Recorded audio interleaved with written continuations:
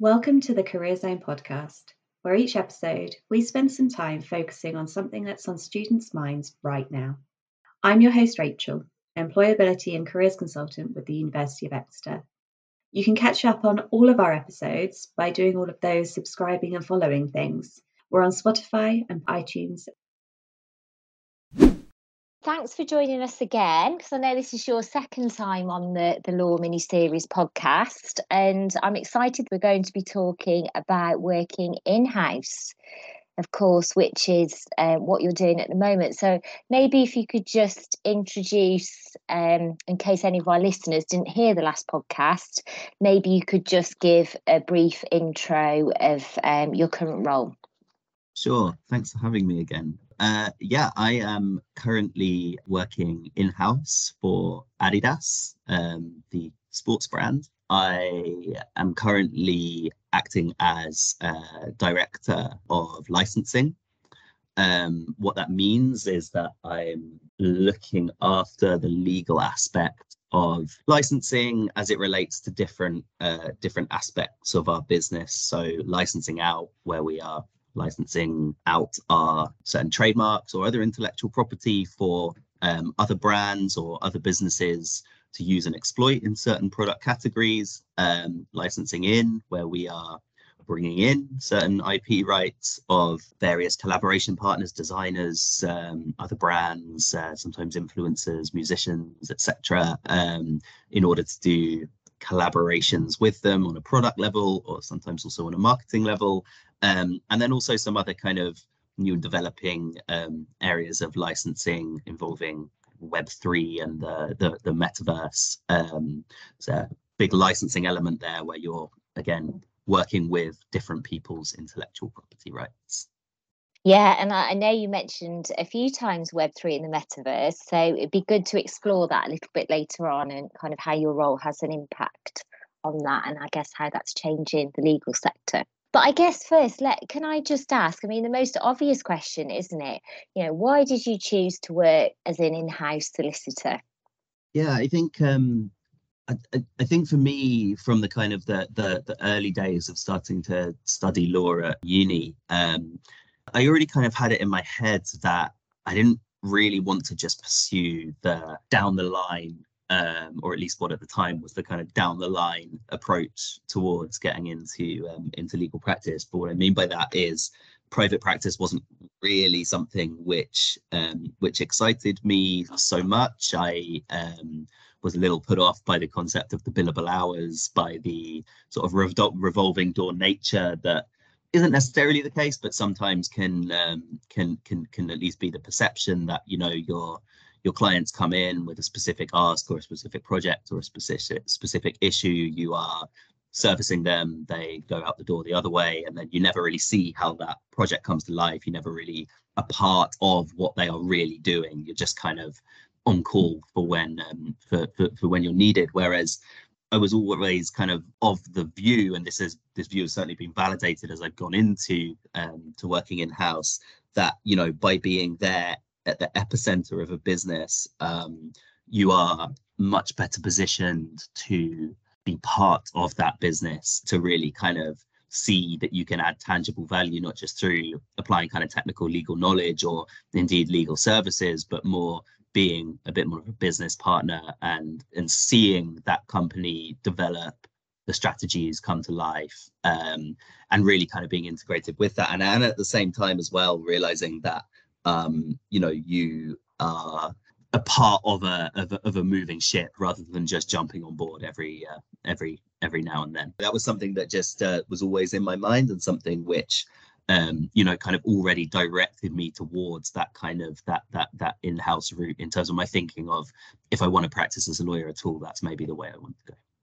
How did you know, sort of, because I can definitely see the draw of what you're saying. I guess you see the whole journey, don't you, as opposed to, like you say, you know, clients coming in and out. But how did you sort of know, how did you even know that there was a difference, you know, that you could work in-house, and how did you find out what the differences might be? Well, this is a really interesting thing because, you know, when I was starting out at university, it wasn't really that much of a spoken concept, the idea that, you know, you could work in-house, or certainly that you could train in-house. I think you know, what that maybe led to was my time at university, and the time kind of immediately afterwards, when me kind of thinking, well, you know, I really am interested in law from the academic sense. That's why I've come here to study it. But I'm not sure that a career in law is really going to be for me, because in my mind at that time, a career in law meant going through university, you know, going and doing at the time the LPC, and then going to a firm, doing your training contract, climbing the ladder, trying to become a partner, etc., etc. And that, you know, if you didn't really fit into that into that box, then maybe that was it. I think probably as a result of that, you know, I graduated without knowing really what it is that I wanted to do, not being sure if law was the right kind of profession for me. And that's why, you know, I did other things after I graduated. I mentioned last time when we spoke, I taught. I kind of tried to develop some more of those transferable skills in terms of, you know, the sort of the intangibles, the ability to communicate with people, the ability to kind of the ability to, it sounds a little bit lame, but, you know, to be able to tell a story around the kind of things that you're trying to put across. And I think it was kind of at that point where I really started kind of just looking, just curiosity, just seeing kind of what else was out there. And you know, the reality is at the time there weren't that many options to train in-house, but I saw a few come up. I think I saw one at a music company. I saw obviously in the end I saw one come up at Adidas, and I started realizing, hang on a sec, there are more options here than just the kind of the well-trodden path. I think I'd already kind of gotten myself a little bit towards that kind of reasoning and understanding by, you know, looking beyond in the first instance, you know, perhaps the kind of the big name magic circle law firms, and realizing that actually even within private practice there's a whole new, well, a whole different kind of landscape out there. I actually applied for a training contract at a boutique practice in the West End, which was very focused on media, which was very focused on entertainment, and had a really good experience during that application process. In the end, I got extremely close and was unsuccessful. But what I took from that is that, hang on, maybe my perceptions of what a career in law is and what it means and what the options are, maybe there is more to it than that. And I think it was kind of really from there that I started looking a little bit deeper and thinking a bit more about alternative options, which is when I came across the kind of the in-house option. Yeah, because you wouldn't necessarily know the boutique practice that you mentioned. You wouldn't necessarily know that even existed, would you, as an opportunity to kind of work in law? No, exactly. And, you know, at least at my time, there was at university, there was a big emphasis, and rightly so, because a lot of people who go into a degree at a good university like Exeter are doing it with a mind to going down that path of private practice. And so it kind of logically follows that a lot of the interactions you have there in terms of the firms that are visiting, the people who come to the law open days, etc., or the law fair are generally going to be that kind of firm, because it's catering to, you know, what I think probably still a majority of people have in mind when they come and do a law degree in terms of how they want to take that forward for their career.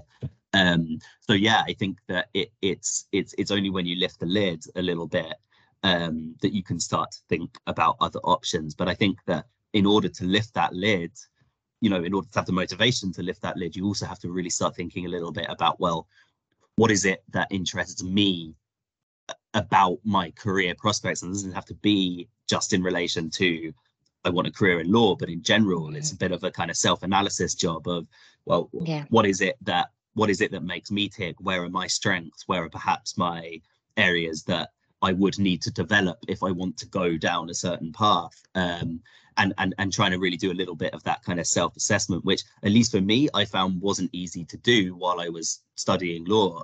It took that kind of process of after graduation going down the road of doing a bit of teaching, doing some tutoring, doing a few other bits and bobs to kind of really start to actually go on that journey in a meaningful way. That's right. And I guess sometimes it can be quite difficult to take the pressure off yourself when you're studying law, can't it? And think exactly like you're saying, Luke, you know, what is right for me, what makes me tick. But I guess there can be, even though that's quite scary to think I'm not really sure what I want to do and I need to do some exploration first, that is quite scary, because I know a lot of students want to have something lined up for when they graduate. But I guess you're saying here, you know, there are, or you'll prove there are some benefits to that, you know, doing different things and unpicking that a little bit.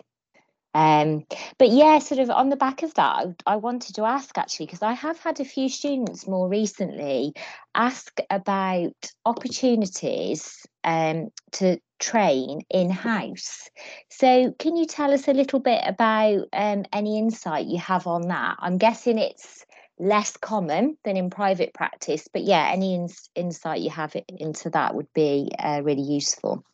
Yeah, I mean, I think it is obviously, you know, if you were to look at it as a pie chart of the opportunities that there are for training contracts or other kind of alternative entries into being, you know, a solicitor equivalent, that it is still kind of dominated by the private practice field. But what I would say is that increasingly in-house legal teams, particularly in larger organizations, are growing in kind of sophistication and size and kind of prominence within a business. I think gone are the days when organizations generally just ship out any of their legal work to externals. That's not to say that in-house teams don't work very closely with external law firms and partners, but I think that as that kind of function within organizations develops and matures, it follows that you would want some kind of pipeline in there for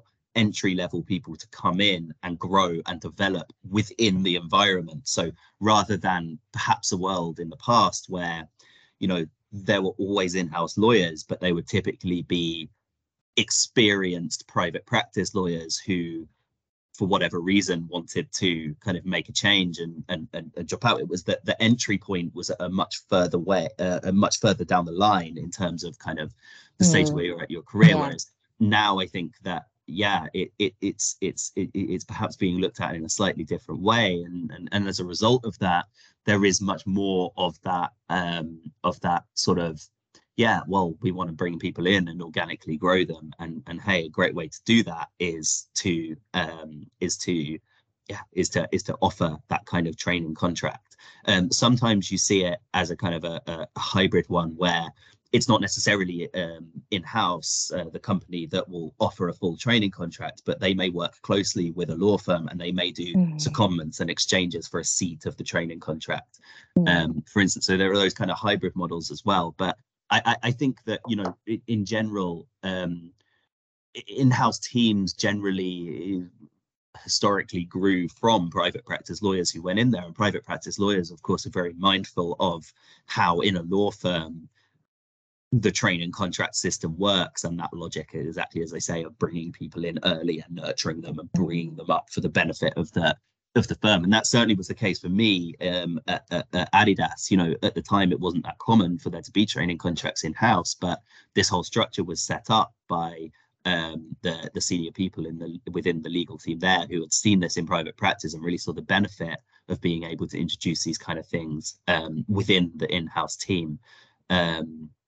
And yeah, that's certainly one way where I think it's kind of developing, and why there are perhaps increasing opportunities to train in different ways than just through private practice. Yeah, and I guess would it just be a matter, if students were interested in those opportunities, I guess it's just identifying big organisations they might be interested in working for, and just, you know, doing some research about any opportunities that are available, I guess. Sure, but there's also the flip side of it that, you know, a lot of a lot of smaller organizations, a lot of startups, a lot of scale ups, or just in general kind of small to mid-sized companies still have their in-house legal teams and still need, even if you're not talking about a training contract level or a qualified lawyer level, still need hands in that team to come in and to do kind of paralegal work or interning or traineeships, not a legal a training contract, but within the company structure, a traineeship. And so the other thing to kind of remember there is that if people think that they want to explore alternatives to law firms, you don't just have to look at VAC schemes. You don't just have to look at the official kind of pro or pre-training contract programs at law firms, but equally you can get some experience working in-house and see what it's like and what it's about before the training contract stage too. And actually I think that's a really untapped area of potential and of possibility for people who think that they may be interested in that kind of work, also want to bolster up their experience before perhaps they're taking the dive into actually qualifying. That's really good advice, definitely. Because am I right in thinking, but did you work for a startup before? I did work for a startup. So I trained at Adidas and worked in Adidas in the UK, and then came over to Adidas in Amsterdam, where I'm back now. But in between my stints at Adidas, I worked in-house for a couple of startups. So that's there as an opportunity as well, isn't it? So that's great for our students to know. And I guess, I don't know, you've had some experience working in private practice, haven't you, as a paralegal? Yeah, so I did some paralegaling, and again, more to kind of, partly because I kind of felt like I had to do it in order to get some experience, but also just to try and actually see what it really was like. I did some paralegaling in like a boutique property firm. I did some work experience at Inson&Co, big commercial shipping mainly firm, and a sports law firm, etc. So I tried to kind of get around and see some different angles of private practice. I mean, I think the reality is that when you go in and you do these VAC schemes and you do the kind of work experience firms, the real value of them is, it's not like you're necessarily going to be doing kind of cutting edge work, but it's to try and absorb the atmosphere. It's to try and understand how things are working there, who's doing what, like just what the kind of lay of the land is, and that was very useful. Yeah, and I guess it sort of would be interesting to know your perspective, I guess, from your own experience, but maybe from your friends and your network. What are some of the main differences as a qualified lawyer, working in private practice compared to in-house? Yeah, I mean, I think certainly from my own perspective, and I have a lot of interactions with private practice firms insofar as in the daily course of work, we engage them for certain topics. And, I think that the thing that you really do notice in-house and the differences is that idea, as I mentioned earlier, of being really part of a business and part of an organization. Your work is not simply to advise on legal risks, but it's to understand the business opportunities and to give advice and to do your legal work in the context of what the business as a whole is trying to do. Now, that's obviously something which law firms strive to do, and it's incredibly important for them as well. They can't just kind of sit in isolation. But as an in-house lawyer, when you're actually in there in the middle of it, there's a lot more emphasis, I think, on that idea of kind of being part of the bigger team, and that requires in some ways some different skill sets and different perspectives. It's not just pure legal reasoning and thought. There's a lot more of the kind of the commercial angle behind it. I think as well that the harsh reality is that when you are operating within a private practice firm and you are giving advice to a company, you have to be belt and braces because at the end of the day, if you misadvise, if you miss something, then that company's looking at you saying, well, you gave me some terrible advice, and the insurance premiums are going to go up at the firm you work at. Whereas in-house, I think that there is a slight more element of pragmatism, a slight more element of balancing risks and understanding the risk appetite of the company that you work for. And I think that's part of what I mentioned, of trying to kind of really just immerse yourself in the strategy and the atmosphere and environment of the company in which you operate. The main difference, and the simplest way to put it, is that when you work in-house, your client is your business. You have one client, and that is the business in which you work in. Yes, there are several stakeholders there, and several people that you will be working with closely, but you have one client. In a law firm, you are a service provider for any number of clients who come and go as needed, and that is a different dynamic. Yeah, definitely. And I'm sure there's lots of benefits of practicing in-house, but what can some of the challenges sometimes be? I think one absolutely classic one is that you kind of have to be a little bit of a salesperson as well, because a lot of the perceptions of legal in companies can be a little bit unhealthy. The starting point can be, do we really need to go and talk to legal? They're just going to say no, or they're just going to make things more complicated. That can be a challenge when the people that you're working with just really want to meet their own targets. They really want to get to a goal that they and their team have set for themselves, or that has been set for them by above. And I think that a real challenge is also a really good opportunity, but a real challenge is trying to reconcile the fact that you're all on the same team, that you're working together, that you want to kind of help each other out, and to show that as a lawyer you can add value to whatever the matter is at hand, that you're not just there to kind of be awkward, to say no for the sake of it, that that you're both trying to protect the business but also enable it. That can be a challenge in that world. I mean, if you are, I think it's pretty clear what the role of a law firm is. If you go to an external law firm as a client, you go there because you need their advice. You are proactively asking them for help. That dynamic is slightly different in-house.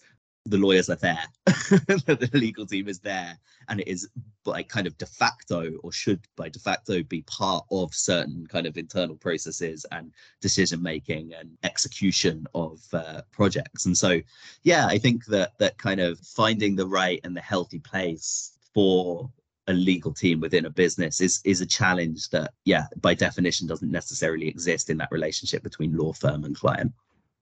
Yeah, it sounds like you might sometimes encounter some reluctance from some of your colleagues, or some, barriers straight away. So maybe you've got to kind of start bringing those down initially, and, like you say, sort of talk about the benefits of what you can add. Yeah, and this is where I think, and I, by the way, I think this is just as applicable in private practice or in any role. But I think this is where, at least for me, I mentioned that kind of focus on certain soft skills, on not just your kind of technical legal ability, but in particular that ability to kind of build relationships, and to and also just to kind of show that you're human, to kind of shatter any negative preconceptions of what a lawyer is. I think an ability to do that is incredibly helpful across the board, but particularly in-house. I mean, I would say that if your aim is to kind of go sit, be removed, to kind of dictate and say no a lot, or to kind of impose your view without considering a wider context, then working in-house would probably not be for you. Sounds like you've got to be able to work collaboratively, which is a word we use a lot with our students. And we're always saying, you need really good communication skills, and telling our students, if they've had part-time jobs, maybe working in retail or hospitality, how valuable that's going to be. And I think what you're saying there is real proof of that, isn't it? That you do need really good communication skills and be able to build those relationships. Yeah, absolutely. And it's not even sometimes being able to get across what you want to say. It's knowing how to say it. That's the key of the communication, I think. Yeah, and that probably takes some practice, I would imagine. Oh, for sure. Yeah. And what about sort of like moving away from the challenges? So I guess what about, you've sort of touched on some of the benefits already of working in-house, but I don't know, maybe you could sort of have a think of what have been some of the real memorable highs of your current role. I think again the by virtue of being so close to what is happening and what is kind of going on and being really involved and present, like actually at the table in the kind of evolution of new projects, new relationships with third parties, that there is a real sense of satisfaction when those projects come to life and you can really tangibly see not just, oh, I've done a good job here or we've negotiated this contract well, but actually, you know, seeing, and now I see it come to life and I see how this relationship grows and develops, and I'm still there as that relationship grows. If it needs any kind of any support, if it needs me to jump back in and be involved as that relationship develops, changes, grows, then you can still do that. And I think that is, you know, if I think back to kind of those projects and areas that I've worked on where I've got the most satisfaction, that is the reason why. And I think that is something which is connected to being in-house versus you know, coming in from the outside and giving some legal advice. It sounds like you really get to see the impact that your work has had on the business and the growth of that business and how it develops. Yeah, absolutely. And I guess sort of looking forwards into the future, what opportunities do you feel will be open to you, you know, in the future career-wise with an in-house background? It's a really interesting one, because if you look at it just from the lenses of kind of legal career development, this is one thing which, and I guess you could also call this another challenge of working in-house.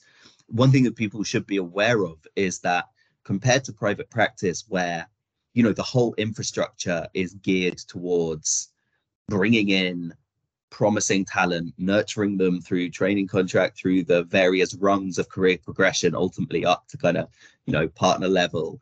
That is kind of the whole shape of a law firm. It promotes that idea of career progression of lawyers, necessarily as well, because obviously the lawyers are really the main asset of the law firm.